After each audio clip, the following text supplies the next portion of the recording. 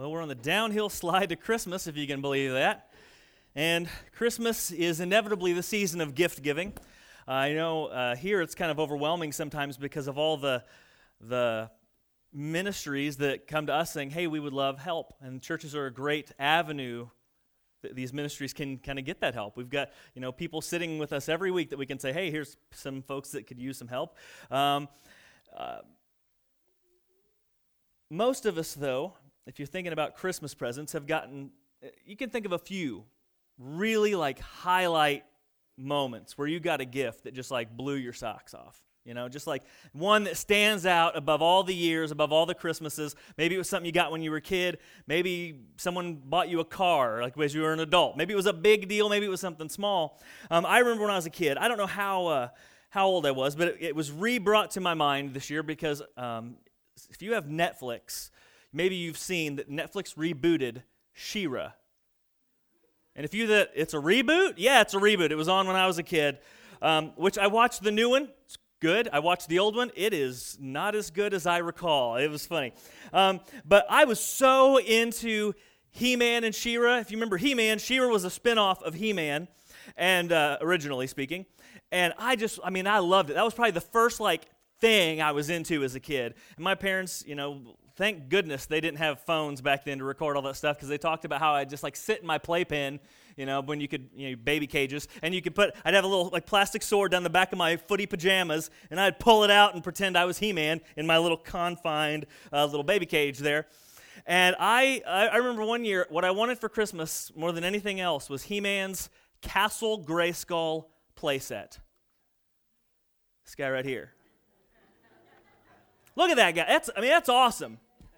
Okay, I had a lot of the toys. I had the He-Man figure. I had his Battle Cat. I remember a lot of the names, unfortunately, which bums me out. It's how does that get stuck in my brain? And yet I meet somebody and forget their names 2 seconds after they've told me, But He-Man, it's in there forever, apparently. And so I wanted this so bad, but apparently it was a big deal. Apparently I was not the only child who wanted that this year, and my mom was having a hard time finding Castle Grayskull. And since becoming a parent, I have gotten a greater appreciation for this story that I'm telling you because I understand the desperation that you can feel as a parent when you're Christmas shopping for that thing that your kid wants above all else and you're having trouble finding it because every other kid in the world wants one as well. And my mom, bless her heart, couldn't find a Castle Grayskull. So when I woke up on Christmas morning, this was what was sitting out in front of my Christmas tree from Santa. That is She-Ra's Crystal Castle. Not quite the Castle Grayskull that I was wanting, but lucky for my mom, I was so into He-Man, I didn't care. I was just glad to have a play set. I was like, She-Ra's Castle, that's so cool. I didn't even know they had that until she opened it up for me, but that's what I got, the old Crystal Castle from She-Ra. And here's the thing about gifts you've gotten in your life. Most of the time someone has given you a gift, it has been for you. They gave you a gift for your enjoyment, for your happiness. If it was something you needed, then for your use. It was given to you, for your benefit. But today what we're going to do is we're going to talk about gifts that were given to you, many of you, but they're not for you. And that's kind of confusing and that seems kind of weird. Why would anybody give me a gift that's not necessarily for me? Well, we're in the fourth part of this teaching series called Someone is Missing. And that someone that we're talking about is the Holy Spirit. Oftentimes, at least in our little corner of the Christian world, the Holy Spirit kind of gets left off to the side. We don't talk about the Holy Spirit a lot. We don't understand the Holy Spirit a lot, which is probably why we don't talk about the Holy Spirit a lot. And we are trying to rebring in the Holy Spirit back into not just our individual lives as Christians, but how we live together, how we do this thing called the church.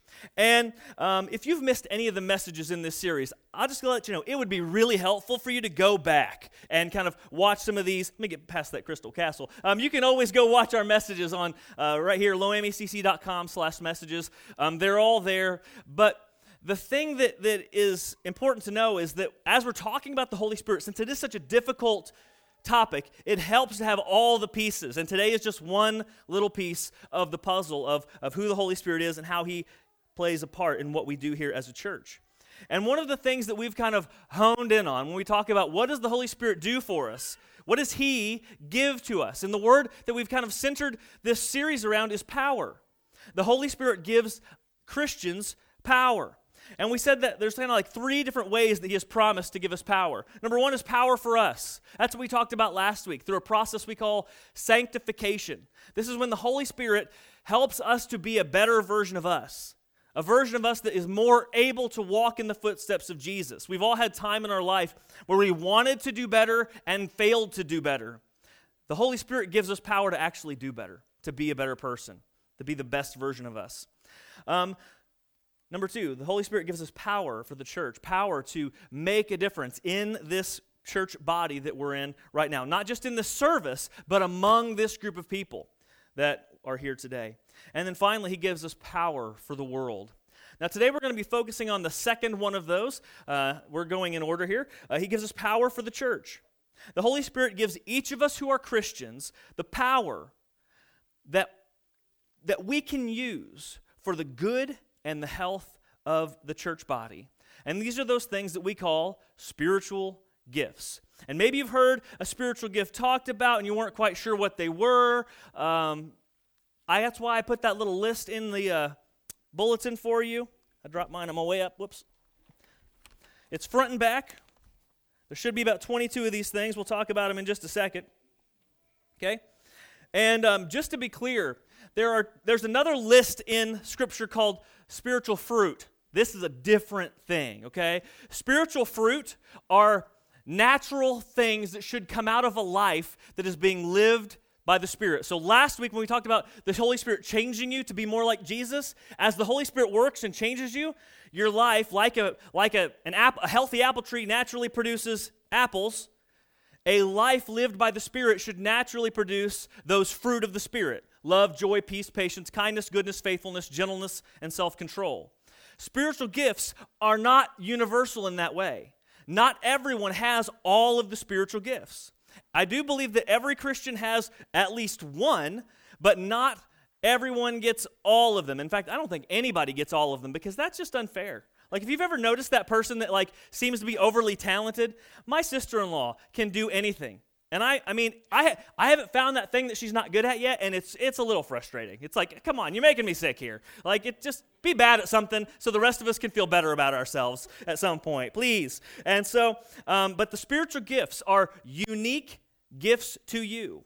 If you're a Christian, you have spiritual gifts, or at least a gift, and the Holy Spirit gave that to you for a purpose, for a reason specific for your life. So here's a quick definition of spiritual gifts. Spiritual gifts are skills and abilities given to Christians by the Holy Spirit for the good of the church. That last little bit there is what we often miss when we talk about things like spiritual gifts, because we like to talk about us. We like to focus on ourselves. That's just kind of a natural human thing. But we cannot miss. In fact, if you miss that last part, you're going to miss a huge part of why you have your gifts in the first place. Now, let's talk about this list here. I'll tell you a little bit about what how we find the spiritual gifts in the New Testament.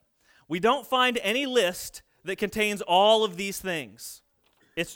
There's actually 4 places where spiritual gifts are kind of mentioned, with some of them listed out.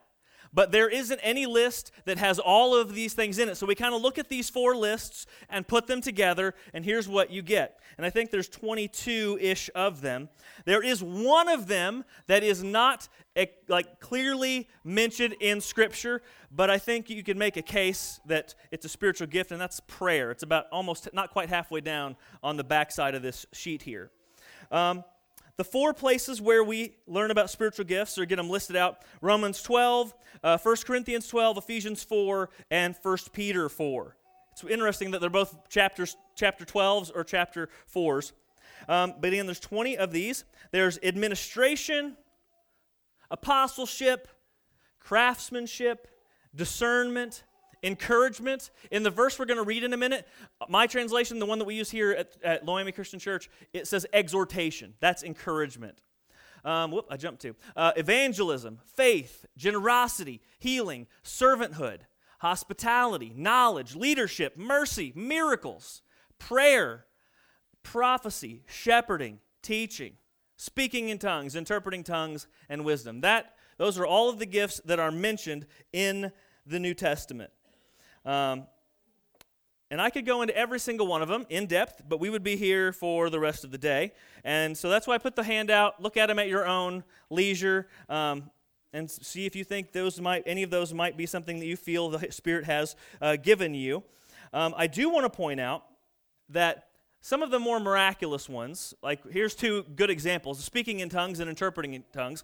Some Christians believe that certain spiritual gifts, some of the more miraculous ones, kind of ceased to exist. They stopped showing up in the lives of Christians about the time either the apostles died, the original apostles who were there to get the church started, or about the time the New Testament was fully written. So they believe the more miraculous, more sensational might be a word, more wow kind of gifts were kind of fading out about the time the New Testament came into existence. There's other Christians who believe every gift is still roaring away today, full in effect, and that's an argument that I don't really have a whole lot of time to go into today, but here, I'll give you my take on it. My take is, as I look around at just kind of the church all over, it does seem that some of the gifts don't show up like they did in the New Testament. But God is God, creator of the universe, which means all the laws of nature are at his disposal to fiddle with and alter as he sees fit. Meaning that if God wants to give one of you the divine ability to heal people, and he thinks that will be for the good and the health of this church, he can do whatever he wants. So as I observe, it does seem that some of them show up a little bit less or a lot less, depending on who you ask. But God is God, and he can do what he wants. So I don't ever want to say that, you can't have this or that anymore, because God can do what he wants. So let's go to one of these quick verses, little sections that talks about the gifts. We're going to go to Romans chapter 12, verses 3 through 8. This kind of gives us a good idea of just kind of how the gifts were meant to work. And this is the Apostle Paul. He says, "For by the grace given to me, I say to everyone among you, not to think of himself more highly than he ought to think, but to think with sober judgment, each according to the measure of faith that God has assigned." Meaning, don't think that you're everything, okay? Don't think that you're that person that has every possible gift and the church depends on you for everything, and if you left, the church would be done. That if it weren't for you, the church just couldn't do its thing anymore, okay? He says, so don't think of that, because for as in one body, human body, we have many members or organs, parts, whatever word you want to use. So just as the human body has all these parts, fingers, toes, hearts, lungs, gallbladder, intestines, bones, muscle, ligaments, just as the body has all these parts, and the members do not all have the same function, so all my organs kind of do their own specialized thing, so we, though many, are one body in Christ, and individually members of one another, having gifts that differ according to the grace given to us, meaning your gifts are not my gifts are not your gifts. The Holy Spirit looked at your life and decided how he would use you in the church and gave you gifts according to his will, his grace. He says, so according to the grace given to us, let us use those gifts.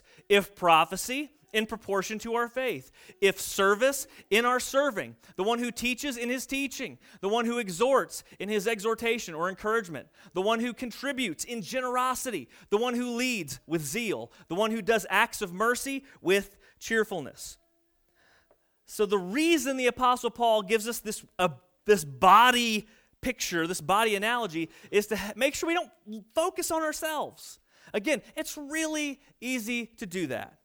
When you wake up in the morning, your first thought is probably of yourself. Some of you, it's, oh, my back. Some of it's, oh, those muscles are tight today. Some of it's like, is that the bed creaking or me? You don't. So you think of you, whatever reason you're thinking of you. If it's, oh no, all the things I got to do today flood into your mind. Most often, the natural first thought in your day is of yourself, and the same is true of me as well. It's just natural for us to think me first. And what's really destructive is when we bring that me first mentality into the church. And yet that's incredibly common. Most of us probably did that at one point, started there. Hopefully many of us have moved past it. But we come into church and we think, how did I like this church? How do I like being here? What did I get out of the service? How do I like the music? Does the programming of this church meet my needs? But what this way of thinking does is it creates this separation between you and the rest of the church. There's you coming in here to receive, and there's the rest of the church, the people in the church, the people volunteering, the leaders, whoever's getting up teaching that particular day, who's ever leading music. Everything else about the church is to give to you, and you are on the receiving end. It becomes like going to the movies. Everybody there, from the person selling you a ticket, tearing your ticket, giving you popcorn, coming in and with that little weird red flashlight and saying, hey, turn your phone off. Everybody there is kind of there to give you this wonderful movie experience. You don't walk into the movie theater thinking, I'm a part of the Karasotes 12 family. You don't think that. You come into church, though, and that's what you should think. I am a part of this family. I'm not different from everybody. I'm not separated from everybody. You're here to be a part of this group. And so when we have this mindset of what am I getting out of the church, it separates you from everybody else. It makes you not a part of this body, at least in your mindset. And you are not here to do your own thing.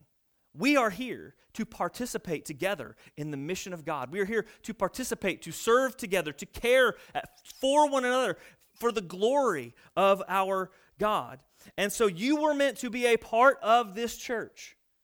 Maybe not this church, but a church. Maybe you're visiting from out of town. Sorry, I'm not saying you got to move here and join us. Okay, if you got a church somewhere, go be a part of that church. But you were meant to be a part of a church family, a body. And you weren't supposed to think of yourself as like one of those, you ever get something from like Walmart or IKEA piece of furniture and you put it all together and you got like 18 screws left over and some nuts and washers and a couple of those little mini dowel rod things. And you're like, oh, I guess I didn't need these. You're not that kind of part. You're not a spare part that could be thrown away and everything else just carry on as best it could. We were meant to see ourselves as a vital part of this body. When the Apostle Paul uses that, hey, just like the human body has all these organs, 2,000 years ago, he didn't know there was such a thing as an appendix.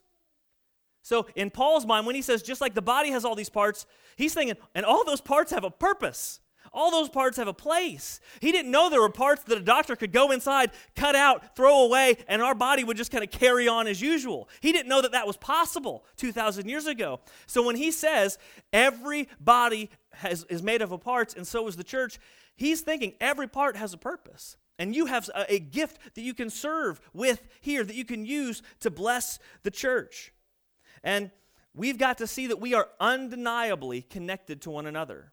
And when you come to church and think, I'm different than everything else, I'm separated, this church exists for me, for my good, for my entertainment, for my enjoyment, only for my spiritual good, you are cutting yourself off from the rest of this body that you're supposed to be connected to. And like any body, the organs help each other. They serve each other. It's evident when you have a body part stop working. Some of you have had heart issues, heart beating not in a regular fashion, and it made it feel like as if you couldn't breathe. It's like, how come my heart makes my lungs feel like I can't breathe? It's because everything's connected. And you need every body part to lift the full weight of their duty for the rest of the body to thrive. That's the way the church was meant to be. Whatever gifts you have, you are meant to use them to the fullest extent of your ability, and that blesses the rest of the church body because you are giving selflessly of your gifts to the church.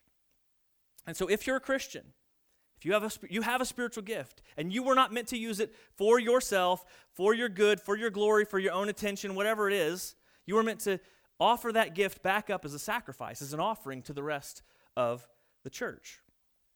And so I want to give you 3 quick ways. These aren't quick, but I will give them to you quickly. 3 ways to make the most of the spiritual gifts that God has given you. Okay? Step 1. You got to know your gifts. It's amazing how many Christians have no idea what their gifts are.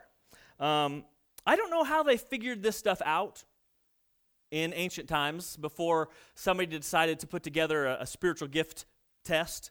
There's tons of spiritual gift tests, though, that you can get now that kind of help clear the road for you to figure out what gifts you have been given. There's one that we've been offering for the last number of weeks on your Connect card, if you still have it, or if you would like to take that spiritual gift test. All you got to do is put down on your Connect card your name, an email address, and check the little box on the right side that says that you want to take the spiritual gift test, and you'll get an email this week, and you take it, and it can help you decide what gifts God has given you, help you figure that out. I've taken several of these, and when you go to Bible college, they're like, have you taken a spiritual gift test? No. Well, you got to take one. You're in Bible college now. We got to know what you're good at. And so I've taken several of these. I like the one that we use the best because it's incredibly thorough. And just to kind of give you an idea here of the gifts that, like, what's going to show up on here. For me, I got the gifts in my top little list there of what was most likely my spiritual gifts. I got discernment, knowledge, and teaching. You can read about what those hopefully are and how they produce themselves maybe in my life. But those were the three that showed up to me. Now, by the time I took the test, I had a good idea that teaching was kind of my thing, that God had gifted me to use that particular gift. In fact, the way that I kind of got called out to that gift was not by taking a spiritual gift test. It was because somebody, when I first became a Christian, said, you need to teach. I have no idea what made them say that, think that. At the time, I did not see it, thought it was a terrible idea, didn't want to do anything else in the church. I'll scrub toilets, don't make me get up and talk to people. I will do absolutely anything, just don't make me. But they were convinced that that's one of the places that God had gifted me in some way, shape, or form. And it took me a good long while to see that for myself. But you've got to understand, as a Christian, what your gifts are. You got to know what work you are called to do. If you don't know your gifts, you run the risk of serving in a place that's not your place. I mean, I've seen Christians who were confident that they had a gift that they did not have. I've seen people that really thought they had wisdom, and they did not have wisdom. And that can be dangerous when you think you have a gift that you do not have. And so it's good to find some sort of validation through maybe taking one of those spiritual gifts tests. It adds a lot of clarity to this process. And when you are serving in an area that God has gifted you, it is amazing to watch God be effective through you. It is amazing to watch you, little old you, because you know the good and the bad of you. Like you know, all the places you've failed at life, all the people you've hurt, all the bad things you've ever done, and you think, get in this moment where God is using you, you think, wow, God is using me right now, and I don't deserve to be used. I know that this has to be God because I've tried other things in my life, and I've tanked a lot of them, and here is God using me to make an eternal difference in the good of His people. It's an awe-inspiring, humbling thing, but it produces an immense amount of joy and gratitude for your Heavenly Father. So you got to know your gifts. Number 2, there needs to be a certain level of commitment to actually use the gifts God has given you. It's frustrating in churches to see so many Christians just think, no, I'm not supposed to serve, or at least I'm not willing to serve, and sit on the sidelines. That's like having a body with failing organs, okay? And everything starts to suffer. I mean, if you know somebody who's had kidney failure, liver damage or something, everything else gets weighed down. The entire body suffers because of those things. And Paul used that analogy for a reason, to help us understand how connected we are to one another. And it's not great for a lot of Christians, especially in one body of the church, to think, I'm not going to serve. Maybe I have gifts, maybe I don't. No thanks, I'm not going to get involved. And maybe it's because you think committing to serve means you serve a life sentence. There's a lot of churches notorious for that. Oh, you've been a Sunday school teacher. Enjoy the next 60 years teaching Sunday school, Oh, you're gonna sing worship one Sunday morning. You're going to do it for 30 years now, too. Good luck with that, Larry, you're the best story of that. I'm sorry. It happened here. Larry got wrangled into singing worship for every Sunday forever. And you said you tried to show up late to hopefully they'd replace you, right? Maybe once. He's not going to be too proud. But it's such indicative of what churches do, though. And I want to tell you, that's not what this is. But that's one reason why we steer clear.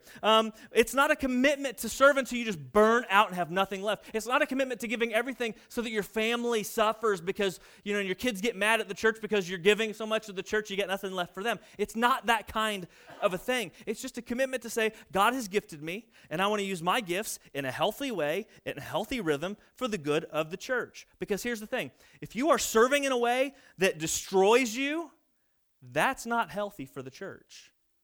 It's not healthy for the body to destroy one organ. That's dumb. We're not going to do that to you. We don't want that to happen to you. And if it's happened to you before, I'm so sorry. That should not be the way churches operate. But we have to acknowledge this gift is not meant to just sit and stagnate and never see action. These gifts were meant to be used for the good of the church and everyone in the church. And number 3, and this one is easily missed because you think, I have a gift. I mean, just that sentence itself sounds a little arrogant, right? I have a gift. Well, you also have to grow in wisdom of how to best use that gift. There needs to be a certain sense of maturity that comes to you so that you know how to use your gift well. Like I said, my gifts that showed up were discernment, knowledge, and teaching. Someone encouraged me to start teaching. I was not the greatest at using my gift when I started. I still feel guilty. I mean, maybe embarrassment. Maybe it's more embarrassment than guilt that I feel when I think about those first sermons preached. One was at youth group, and it was horrifying when I was still a student that came to the youth group. Then I started preaching at a little country church, and you think I talk fast now. You take me back to when I was nervous. I got a 20-minute sermon in 12 minutes flat. It was almost impressive that I could say so many things, and I could get it all out because all I wanted to do was get off the stage. I didn't want to be there, and it took a while for me to hone that. I also had to learn what was appropriate to say in church and what was not. I did not grow up in church getting flicked in the ear by a mom every time I said something dumb. When my kids make jokes and references, we're back there, come on, stop that, not in church. Because it's fine everywhere else, apparently. I don't know. It's not a great thing that we do sometimes. We create that different. But anyway, and so I got up and I'd tell stories in church, and my parents came to those first few, and they were like, no, we should have taught him something, but not to say stuff like that. Sometimes I said things that were true, but in ways that were incredibly harsh and off-putting and offensive. And it took time for me not only to grow in how to use my gift, but just maturity as a person, spiritual maturity. It took me time to grow in my understanding of the Bible and what the story of Scripture meant so that I could use that gift, hone it, and do it well. And I'm still working to hone this gift that God has given me. But again, it is incredibly humbling to see God use you. It is incredibly encouraging when to see God use you.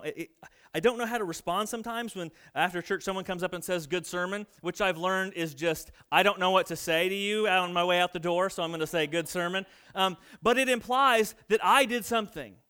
And I don't think that's what this is. I think that when I get up, it is the Holy Spirit who has worked in the preparation, that has been preparing me and gifting me and leading me so that when I can get up and talk, it's God's power through me, not some awesome thing that I just have that deserves to be complimented on and I should get a handshake and a high five for. This is something that I think God has done through me, and God can do it through you. Maybe in this way, maybe in some other way. But it's so awe-inspiring. And after when I hear someone, hear people that have experienced something positive out of a message, I just think that's Holy Spirit work, not Anthony Bliss work. That's God either opening my mouth so I'm saying something in a certain way or opening your ears so that you are hearing a certain thing. That's not me. And sometimes I'll sit here and I'll be sitting before the sermon time in a service thinking, boy, this one's rough. This one's going to be a rough one today. I feel bad for these poor people. And that's the one that people are like, man, God had you speaking to me today. And then there's times where I'm like, this one's going to kill today. This is going to be awesome. And then it's like, what? Nope, that didn't hit anybody today is how it feels like. And so it's almost like the more I think, yay me, the Holy Spirit's like, all right, we'll just see what you got. I'll just take a step back and see how good Anthony Bliss does on his own. And it's not great, okay? But when God shows up, it's something that I can tell after all these years of doing it. And I can see it, and I can sense it, and I can feel it. And I know that my life is not being wasted. And that's an amazing feeling to have. And as Christians, you should have that too. Whether God has given you one gift to use or 5, He has given you a purpose with your life. He has given you a way to make a meaningful difference in not just the world, but in your own little corner of this world.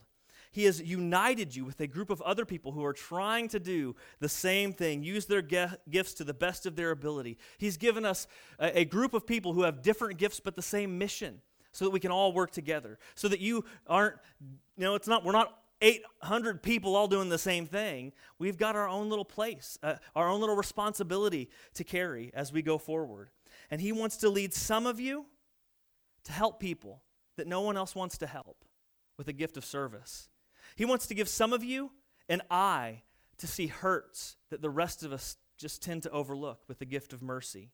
Others of you, you have a heart to hear people, or to help people hear about Jesus, to help unsaved people become saved people. And you have a gift and a knack to present the gospel in a way that makes sense to people who haven't heard it before. And that's a gift of evangelism. And God wants to help you make a powerful difference with that gift. So I don't know what gift you have, but I know what gifts exist here.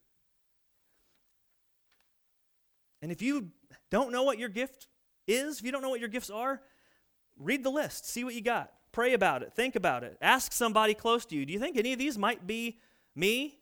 Don't depend on yourself to think, don't try to figure it out yourself. That's a bad idea.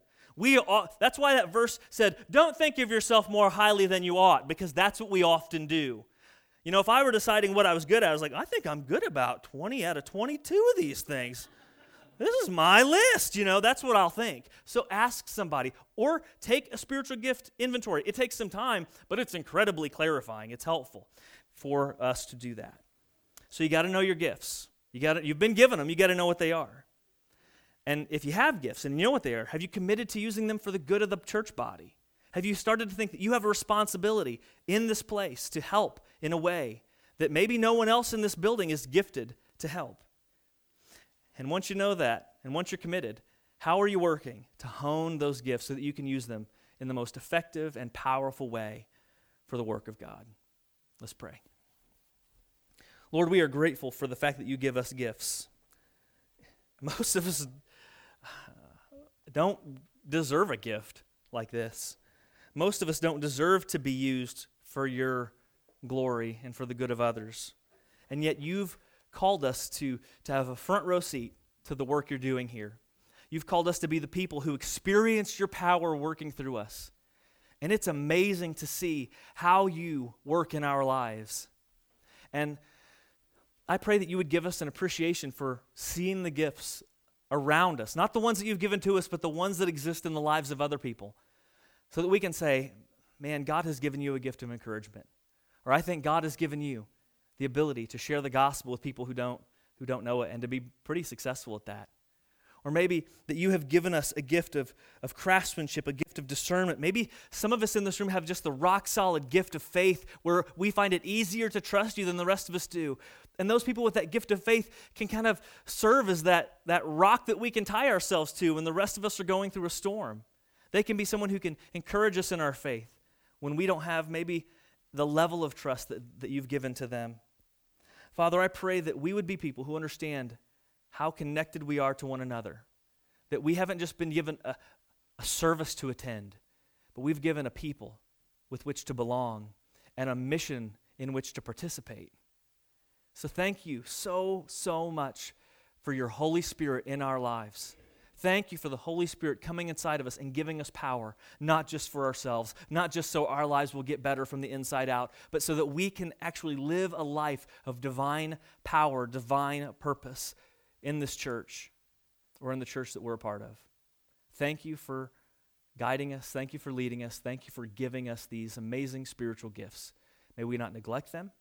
May we not ignore them, but may we identify them. May we commit to use them.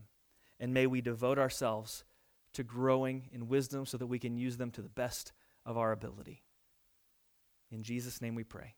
Amen.